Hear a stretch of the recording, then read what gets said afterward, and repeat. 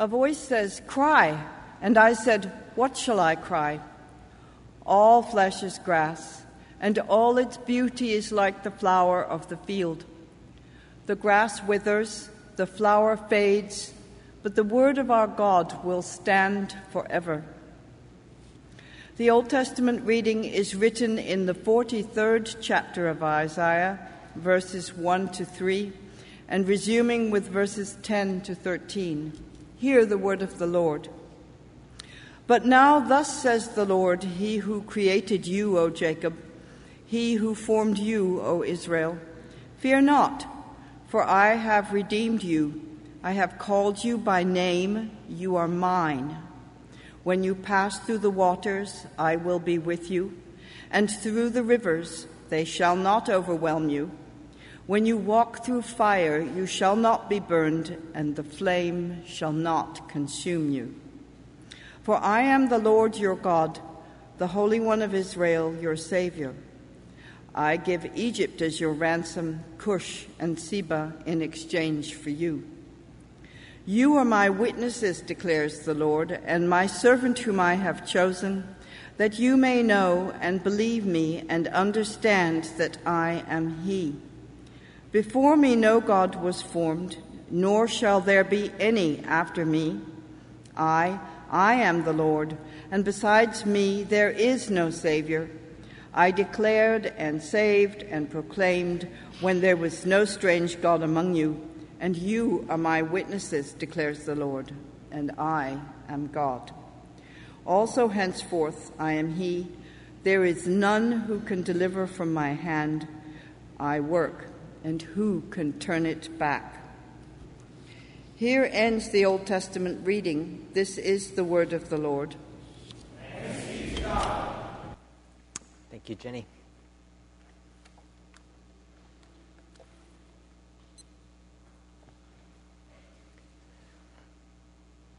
Prior to her Christian husband being released from prison in Iran, Maheen feared that she might be arrested as well. And so she prayed. She prayed earnestly to God. She said, "Dear Lord, I am not ready to go into solitary confinement because of my Christian faith. It's such a closed and dirty environment. You know, Lord, I was born and brought up in a wealthy family. I've had a comfortable life. Please don't test me now beyond my ability." She told God that she wouldn't be able to handle being arrested. She mentioned to God her fear that she might give away the names of all of the other believers in the house church. She might even deny Jesus before the police. 3 days later, the Iranian secret police knocked at her door. She prayed to God, "God, I've already asked you not to put me in this temptation. So whatever happens, Lord, it's not my fault. Because I already told you that I am not a strong person. I'm not a strong Christian. I can't stand against these security people. I can't tolerate persecution." In much of the world today, it's costly to follow Jesus. It's costly to be a Christian. The revelation, the apocalypse, the unveiling that the Apostle John saw in the first century was a message to Christians like Maheen in the midst of religious persecution. If you happen to live in the United States in the early 21st century, you're not likely to experience the horrors faced by some of those early Christians, the horrors faced by many Christians elsewhere in the world today. John himself says in the passage we're going to read that he was in exile on the island of Patmos. That was a Roman penal colony. He himself was suffering persecution, and others among those early Christians in those first centuries of the Christian era would find themselves impaled on sticks or crucified or drawn and quartered, beheaded, tortured, burned alive for their faith. They would be sewn inside of animal skins and thrown to wild animals to tear apart while thousands of people cheered on from the bleachers in delight and joy. These Christians could hear the approaching hoofbeats of death. And Jesus saw their fate. And he sought to strengthen those Christians for what lay ahead.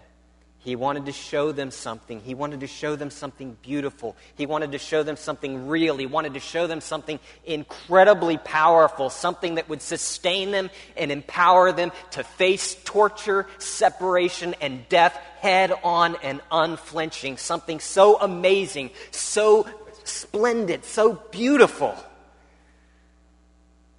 that it would give them power that no one else had. I want you to see the beauty of this book of Revelation, this last book of the Bible. I want you to see its beauty, because this first chapter of Revelation was written for their sake, but it was also written for your sake, that your soul might come alive and prosper, because Jesus showed them something. What did he show them? We're going to look at Revelation chapter 1. In your pew Bible, we're on page 1913 if you want to read along there, follow along as I read. This is Revelation chapter 1, verses 9 through 18. The Word of God. I, John, your brother and companion in the suffering and kingdom and patient endurance that are ours in Jesus, was on the island of Patmos because of the Word of God and the testimony of Jesus. On the Lord's Day, that's the day the Lord rose, the first day of the week when the early Christians worshiped Sunday. On the Lord's Day, he says, I was in the Spirit, and I heard behind me a loud voice like a trumpet, which said, write on a scroll what you see, and send it to the 7 churches, to Ephesus, Smyrna, Pergamum, Thyatira, Sardis, Philadelphia, and Laodicea. I turned around to see the voice that was speaking to me. And when I turned, I saw 7 golden lampstands. And among the lampstands was someone like a son of man, dressed in a robe that reached down to his feet, and with a golden sash around his chest. And his head and his hair were white like wool, as white as snow. And his eyes were like blazing fire. His feet were like bronze glowing in a furnace, and his voice was like the sound of rushing waters. In his right hand he held 7 stars, and out of his mouth came a sharp, double-edged sword. His face was like the sun, shining in all its brilliance. And when I saw him, I fell at his feet as though dead. Then he placed his right hand on me, and he said, do not be afraid. I am the first and the last. I am the living one. I was dead, and behold, I am alive forever and ever, and I hold the keys of death and Hades. What do we see? What did John see? We see a Jesus here whom we as God's people had known all along for centuries. All these details in this description of Jesus in heaven, all of these details are drawn from the Hebrew Scriptures, what we Christians call our Old Testament, the Jewish Bible. First of all, it's one like a son of man. That's the phrase, again, from Daniel 7. That Daniel saw in the throne room of heaven when he saw the Lord. He saw one like a son of man whose rule would be forever, whose kingdom would never end. And it's specified here that this one like a son of man, Jesus, has hair that is white like wool. In that vision from Daniel 7, it was the Lord himself, the Ancient of Days, who had hair that was white like wool. John is putting this together here. He's seeing that the Son of Man is himself the Ancient of Days, that Jesus is himself Yahweh, the God of Abraham, Isaac, and Jacob, that Jesus is the Lord who created the earth and heavens, that Jesus himself is the one with the hair that is white like wool, that he is himself the Ancient of Days. This is all pointing to the identity of Jesus, the Jesus that they had known and followed in Palestine, the Jesus that they had begun worshiping at that time. This Jesus was more than human. He is divine. He had always been the Redeemer of Israel. he was the Lord. And then there's this bit about the furnace, the fiery furnace, the glowing, blazing furnace. John says that Jesus had feet like bronze that was glowing inside of a furnace. Where do you get that from? What's that drawn from? What is that image from? You may know the story of Shadrach and Meshach and Abednego. If you were raised in a church and you're still half young, you know the story of Rakshak and Benny and the chocolate bunny in the chocolate factory, and they were forced to bow down to the giant chocolate bunny and sing the bunny song, but they wouldn't do it, and that's actually not what this is about. It's about three Jewish eunuchs who had been impressed into service of the king of Babylon. And they were compelled, like all servants, like all of the eunuchs, to bow down and worship an idol of a false god. And they knew that the Lord was their God, that there was no other, and that they would not bow down to an idol of some false god. They would not worship anyone except Yahweh, their God. And so they were thrown as punishment into a furnace in which it was hot enough to liquefy metal. We're talking thousands of degrees inside of this furnace. They were dropped down into it, and as they were dropped down into it, their shadows could still be seen. They should have been incinerated immediately, and Nebuchadnezzar himself sees some fourth figure within that fiery furnace, one that he says is like a son of the gods, and he cries out to Shadrach, Meshach, and Abednego and says, "Are you there? Are you well? What's going on?" And they say, "Yes, our God is protecting us." And in this vision, the Apostle John sees Jesus glowing, his feet glowing as in a burning furnace. And he knows that this is the one who has always been the Savior of Israel. This is the one like a son of the gods. This is the one who is the Redeemer. Isaiah 43, when you pass through the waters, I will be with you. When you walk through the fire, you will not be burned. For I am the Lord your God, the Holy One of Israel, your Savior. And John's a smart man. He puts this together. He's a Jew. He understands the history here, and he sees that this is Jesus, but this is not Jesus as they saw in the manger at Christmas. This is Jesus as they saw on the mountaintop at the Transfiguration, the one who shone with the glory of the Father. This was the God of Abraham, Isaac, and Jacob. His face shone with the glory and radiance of eternal God. A glance in the direction of God is like staring into the heart of the sun. He is projecting out the Shekinah glory of Yahweh. His face shone, it says. This Jesus had always been the Redeemer of Israel. He had always been the rescuer. He had always been the Lord.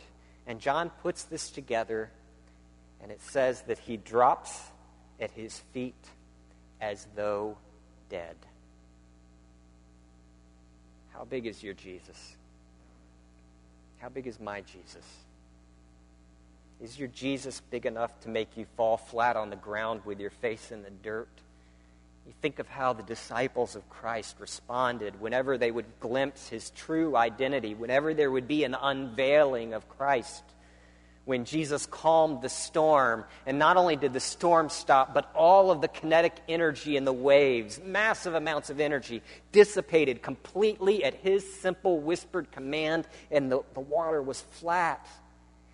And it says the disciples on the boat were terrified. And they were afraid of the storm, but they were more afraid of Jesus. And they asked, what manner of man is this? They didn't ask, who is this Jesus? They asked, what is he?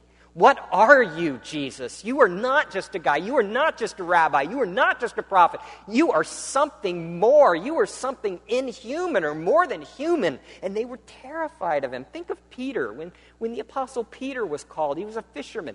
Jesus has this massive, miraculous catch of fish. And you'd think Peter thinks, wow, I need to go into business with this Jesus. He's going to make me a lot of money. He can just speak a word and suddenly the nets fill up. But no, it says he was terrified.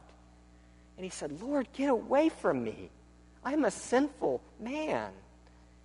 If the thought of Christ Jesus, the Son of God, doesn't make your heart skip a beat, then you may not realize what it is that you're actually dealing with. When you look at the universe in which we live, astronomers tell us that time and space, it doesn't just extend infinitely in all directions, that time and space has edges. And they're edges that are constantly expanding. In fact, they're accelerating in their expansion, we're told. But it's not infinite. Space and time has edges, and our solar system is somewhere within these edges, as is our sun. And our planet circles that sun once every 365 days or so, give or take a quarter of a day that we make up, and a leap second once in a while. But it's massive. Our sun is massive. Our solar system is massive. And yet, our sun is just one star. And within the edges of that universe, there are, we're told, about 1 billion trillion other stars. And the Bible says that Jesus Christ, the Son of God, sustains that 1 billion trillion stars and all of the space and all of the time, second by second, moment after moment, by his powerful word, that all of that consists in him, that he is larger than all of that he has made. When you consider one so immense, so powerful, this is not someone you invite into your life to be your personal assistant. All along, this one had been the Redeemer of Israel. Scotty Smith compares this Jesus that we encounter in Revelation. He compares this Jesus to the Jesus he remembers learning about as a child in Sunday school and VBS. Scotty Smith says this. He says, Jesus was usually depicted with a little lamb over his shoulder. He had brown hair with this brilliant sheen. We've got a picture. Do we got that first picture? Yeah. He says his hair had this brilliant sheen to it, and it was wavy, like the Breck girl in the shampoo commercials. We've got that one, too. Next slide. He says this. He said, I had a hard time believing that this Jesus spent much time at a carpenter's bench, let alone outside in the Judean sun. That's good, thank you. Another author says, Sunday school teachers all over America are teaching little children to hold the limp and clammy hands of this sissified Jesus. This is not the Jesus that we encounter in the book of Revelation. It's not the Jesus that we preach. Is your Jesus big enough to send you to the floor? John sees this grand unveiling of Christ in all of his glory and all of his power and all of his sovereign grace. It's a stunning vision. It's staggering. And it sends John lurching backwards and then down onto his face in unease at the presence of one so immense, so eternal, so overwhelming. It left him in shock on the ground, and yet Jesus didn't leave him there. Then Jesus reached down and he did something. He touched him. The hand of Jesus reached down and touched John.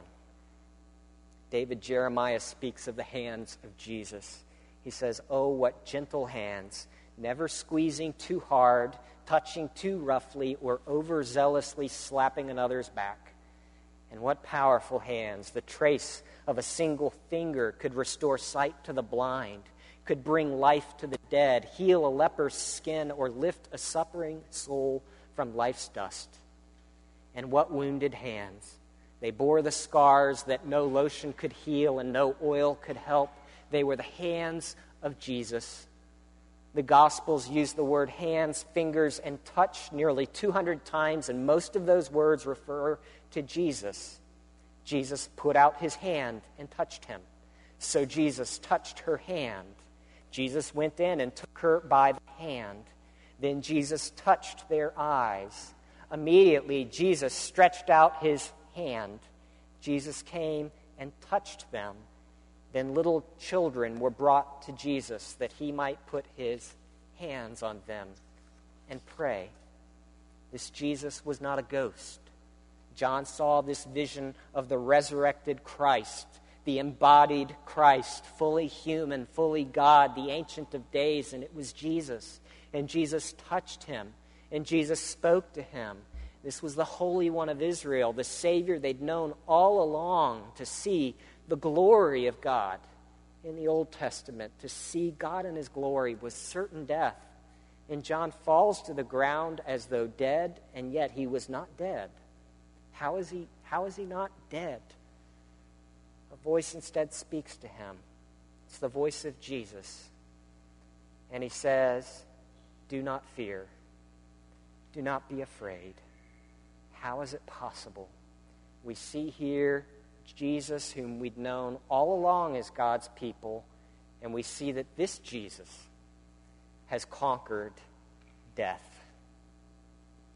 Jesus has conquered death. He's pictured here as both priest and sacrifice. If you look again at the details, it says that he's wearing a robe with a golden sash. Those were the clothes of a Levitical priest. Jesus is here, the priest who offers a sacrifice to God to atone for sin. He offers the sacrifice, and yet it also says that he is the lamb. He has hair like wool, white. He is both the priest and the sacrifice, offering himself in your place. In the Old Testament, a priest would lay his hands on the sacrifice, on the lamb, and instead of sacrificing you, your guilt would be symbolically transferred to that lamb, and the lamb's throat would be slit, its blood would fall to the ground, and you would be forgiven. And here Jesus is offering himself as the priest and the sacrifice. What Jesus is saying by picturing himself in this way is that your guilt is atoned for, that you are now reconciled with God. You're good with God. You're right with him, not because you're good or because you're right, because Jesus was right for you. Jesus was good for you. It's all of grace. It's all Christ's work. It's not a performance treadmill that you have to run on in order to keep up and be good enough for God and make up for what you've done. The sacrifice is made. The debt is paid. It's 100% grace. Got another picture here. Have any of you heard of Stacey King? May have heard of Stacey King. Anybody heard of Stacey King? A few basketball players out there, basketball fans. I heard another pastor tell the story of Stacey King. He was a former Chicago Bulls basketball player, and he was a teammate at the time of Michael Jordan. And after one game, Stacey King boasted, "Michael Jordan and I scored 70 points today." And it was true. Because during the game, Michael Jordan had scored 69 points, and Stacey King had scored 1 point. And he had a good teammate. And if you're a Christian, you and Jesus have done everything necessary to secure your eternal life, your forgiveness of all of your sin, your adoption into God's family as a son and an heir, the covering of all your shame, and your complete acceptance by God as your dad.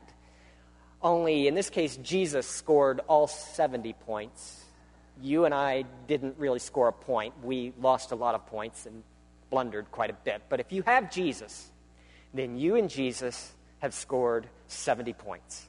And Jesus has done everything necessary to secure your favor with God. It's finished. Thank you. This is what Jesus is saying when he portrays himself with the robe and the sash and with the white woolly hair. He's saying, I'm the priest and I'm the sacrifice, and you're good with God now if you're a Christian, because I've made you good with God. Jesus is saying more than that. He's saying also that I have conquered death for you. Remember to whom Jesus is speaking. These are people at the end of the first century. These early Christians are about to face the most brutal and repressive religious persecution the empire had seen to date. They're going to face the threat of death unless they renounce their Christian faith. Mothers are going to watch their sons and daughters be tortured, brutalized, crucified, beheaded, and thrown to lions.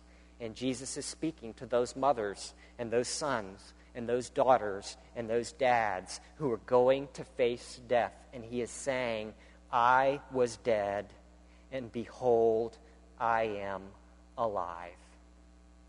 He's saying, I hold the keys of death and Hades, that is, the grave or hell. Think of Shakespeare's quote about death. He called it that undiscovered country from whose bourne no traveler returns. Death is a portal. Death is a doorway. Billions and billions of people throughout human history have all walked through that doorway, and none of them has come back out of the doorway. Not after lying dead for 3 days, not after being in a tomb, not after being buried for 3 days, not when they were really dead, not just mostly dead, but fully and completely and totally dead. Death is a doorway, and Jesus is saying, I'm the first person who's walking back out that doorway. And you know what I got in my hand? I'm holding on to the key.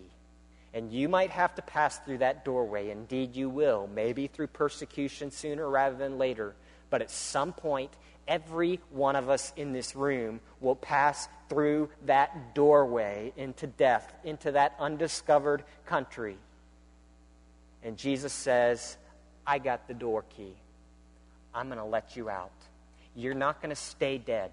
You're not going to stay on the other side of that door. I'm going to unlock the door. I'm going to open the door, and I'm going to bring you out with me. As I have risen from death itself, you too will rise, and you are going to live forever with me in a resurrected earth. Don't worry, he says. Do not fear. I was dead, but look at me now. Now I'm alive. And I hold the keys of death and Hades. Picture those early Christians ready to face evil and injustice, ready to stare down the worst that the enemy can throw their way, ready to suffer and ready to die in service to Christ because they know who Jesus is. They know who he is. They know what he's done. They know where he's taken them. He was dead. Now he's alive, and now he's got the door key. He says, I am the living one. The one who is himself the way and the truth and the life, the author of life, living eternally, perfectly, and unendingly. I am alive. C.S. Lewis says there are better things ahead for the Christian than anything we leave behind. Jesus has already conquered death. Ray Cortese puts it this way. He says that Jesus, speaking to these early Christians, he's speaking to them, and really he says he's like Eisenhower. It's Eisenhower cabling his troops after D-Day. This is the era in which those early Christians found themselves. You know, in the World War II reference, you know, once Allied troops had taken the beaches along France's western coast, and once millions and millions of American and British and Australian and Canadian and Free French troops had landed on the continent, the Nazis knew the war was already settled. There was a saying going among Nazi officers based in Paris. It said, enjoy the war because the peace is going to be terrible. They knew it was done. They knew it was finished. Certainly there was a massive mopping up operation, but after D-Day, they knew the war was essentially over. The final outcome was no longer in doubt. They just had to play out this massive mop-up operation straight across the map of Europe. This is where we are right now. Jesus is showing us where things stand. It's like Eisenhower cabling his troops as the war draws to a close. The decisive battle has already been won. Jesus has come. He's gone to battle against death. He's emerged the victor. He has triumphed, and now the victory has been secured. It's going to be a very, very hard mop-up operation as we press into the heartland of a brutal but collapsing regime of death. But the outcome is certain. Death can't defeat you now. Jesus has conquered it. And lastly, where do we see Jesus right now? We see him in the midst of the churches. Look where John sees Jesus. He's not high up on a throne. He's not sitting atop some mountain or on top of a star, but he's standing in the middle of the lampstands. He's standing in the midst of the lampstands. John had told us at the beginning of the passage where Jesus was, and that he was among the lampstands, but at the end of this passage, Jesus himself drives it home by revealing what he calls the mystery. The mystery is this. The mystery is that the lampstands are the churches. Jesus is among the churches. Jesus is saying, you want to see me? You want to see my power? You want to see my resurrection hope? You're going to find me at church because I am in the midst of my people, my lampstands. Read the story of a Christian boy in Iraq who shares his insight after his church had been bombed in Baghdad in 2010. The little boy writes this. He says, "I always imagine having a special cape on my back like Superman wears as I run in and out of my sister's bedroom. The cape is gold with red print, just like the curtains in our dining room. I think of myself as a protector of the royal realm and my sister as a princess to guard. Well, at least when she's not making me mad." He says, "I used to play outside, but when the war started, we had to play inside all the time. When we do go outside, we have to take the car, but I help my dad check under the car first for bombs. We're always checking things around the house, and everyone is very nervous when we travel, even short trips around the city. We even have some suitcases stuffed with things in case we have to leave in the middle of the night. I wonder if any of my toys will fit in those bags. A really, really bad thing happened at our church," he writes, "and I lost a lot of my friends. They were all killed. I didn't see it happen, but I heard most of the stories. I think lots of things will never be the same, that I need to take the role of protector and guardian of the realm. If I have this special cape, I can protect my family. At night, before my sister goes to bed, my parents pray with her. I can hear my sister now. She's praying, 'God, help that they don't bomb another church and that there are no car bombs, and please stop the blood.' She's been very scared since the bad thing happened at church, and my mom often comes at her at night to pray with her again after nightmares. She didn't used to have those. Then my dad comes to pray for me. He tells me that Jesus will take care of us and that I shouldn't worry. He tells me that God even loves the people who hurt us. He tells me that Jesus himself is love and that that's something like my special cape, that Jesus is the one who protects us. Jesus is among the lampstands. Jesus is among the persecuted church. He's not up there in the sky. I mean, yes, he's omnipresent. He's everywhere at the same time with respect to his divinity, and his resurrected body is at the right hand of the Father interceding for us, but that's not the point John is making. John is saying, is showing Jesus speaking, and Jesus is saying, this is where I've been all along, right here among the churches. I'm perfect. I'm present right here among you, right in this place, right at this time. It's where I live. I am always with my bride, the church. I love my wife. I'm with my wife. If you want to find me, find my wife, find my bride, find the church. And this isn't some generic universal church that's in view. These are specific congregations representing specific actual historical places. Churches in places like Philadelphia and Smyrna and Laodicea, 7 churches, congregations that he's addressing in this work. And he makes clear that these were, it's going to be pretty clear as we go forward, these are some pretty messed up churches. These are not ideal churches. These are churches where they don't have any programs. They don't have a children's ministry. The typical church, historians tell us, was probably a couple dozen people. They could have fit in some of your living rooms. These are tiny congregations, weak and persecuted, facing death. They don't have dynamic ministries. They weren't big and impressive, but they were organized churches, but not well organized. They had big sin problems, and Jesus is saying, that's where I am. I'm among those specific churches, real churches, churches with issues, churches that aren't perfect, churches that are problematic. It's not just really great churches that Jesus stands inside. He stands with the smallest, the weakest, the most unnoticed congregation, the little storefront church with the overly long name with the pastor who calls himself a prophet. Jesus is right there too. Real congregations. You want to find me, he says, I'm with my wife. Jesus in the midst of the lampstands. It's astounding. You realize what Jesus is saying. Jesus is saying that the church is the hope of the world. That the organized church, real churches, with all their issues, with all their problems, they are the hope of the world and the only hope the world has, because that is where Jesus is. And Jesus is the man of hope. He's saying that churches like ours are the hope of St. Louis, the only hope, a city of violence and racial injustice, of poverty and arrogance and difficulty and trouble and suffering.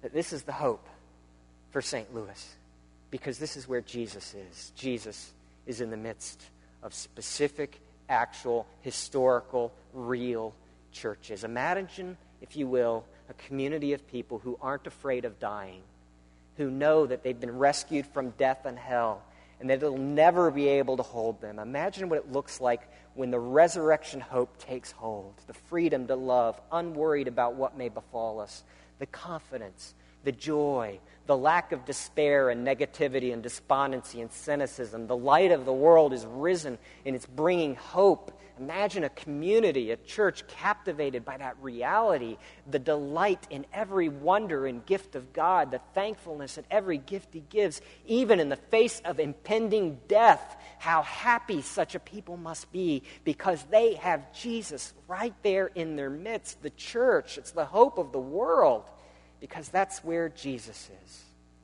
Jesus says, I'll build my church, and hell's gates are not going to prevail. My church is going to knock them down and set captives free.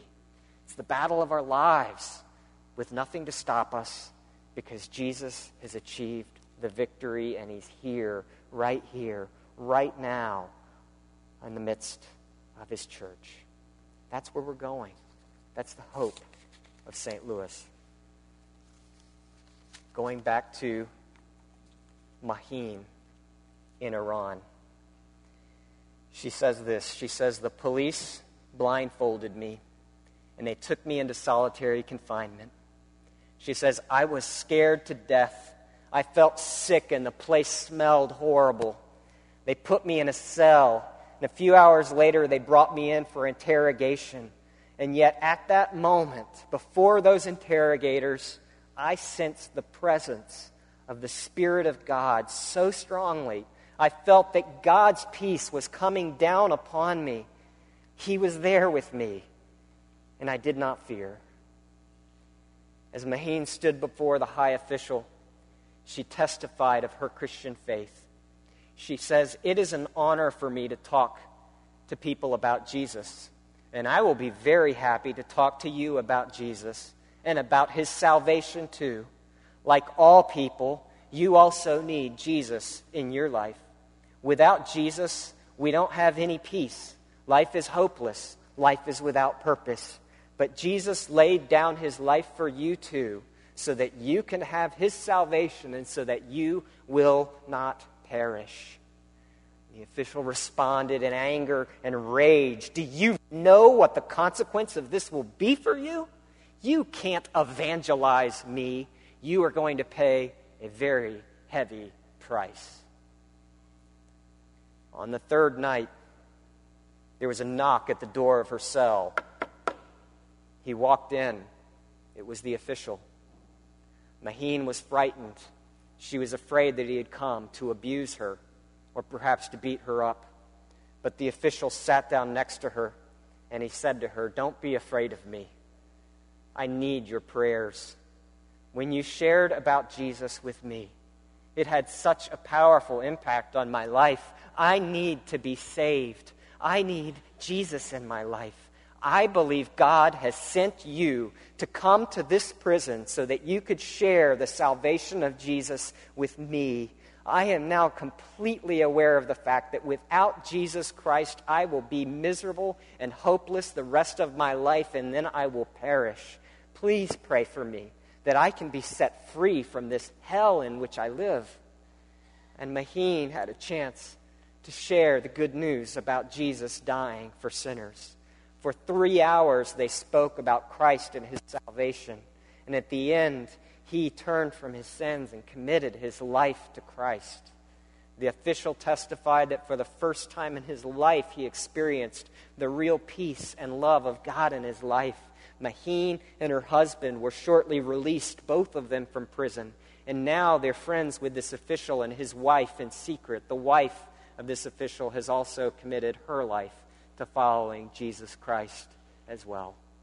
Friends, it's the power the power of the resurrection hope of Jesus, right there among his lampstands, right here in the midst of his church, right there in the midst of the persecuted church around the world, the church with Jesus, the hope for Iran, and the church of Jesus as the hope for St. Louis. Let's pray. Lord Jesus Christ, you are the hope of St. Louis. You are the hope of the world. So I pray now as we consecrate these elements to you, that you administer your gospel to us, that we would see Jesus and that we would come alive in him for the sake of our city and for the sake of the world. We pray in Christ's name. Amen.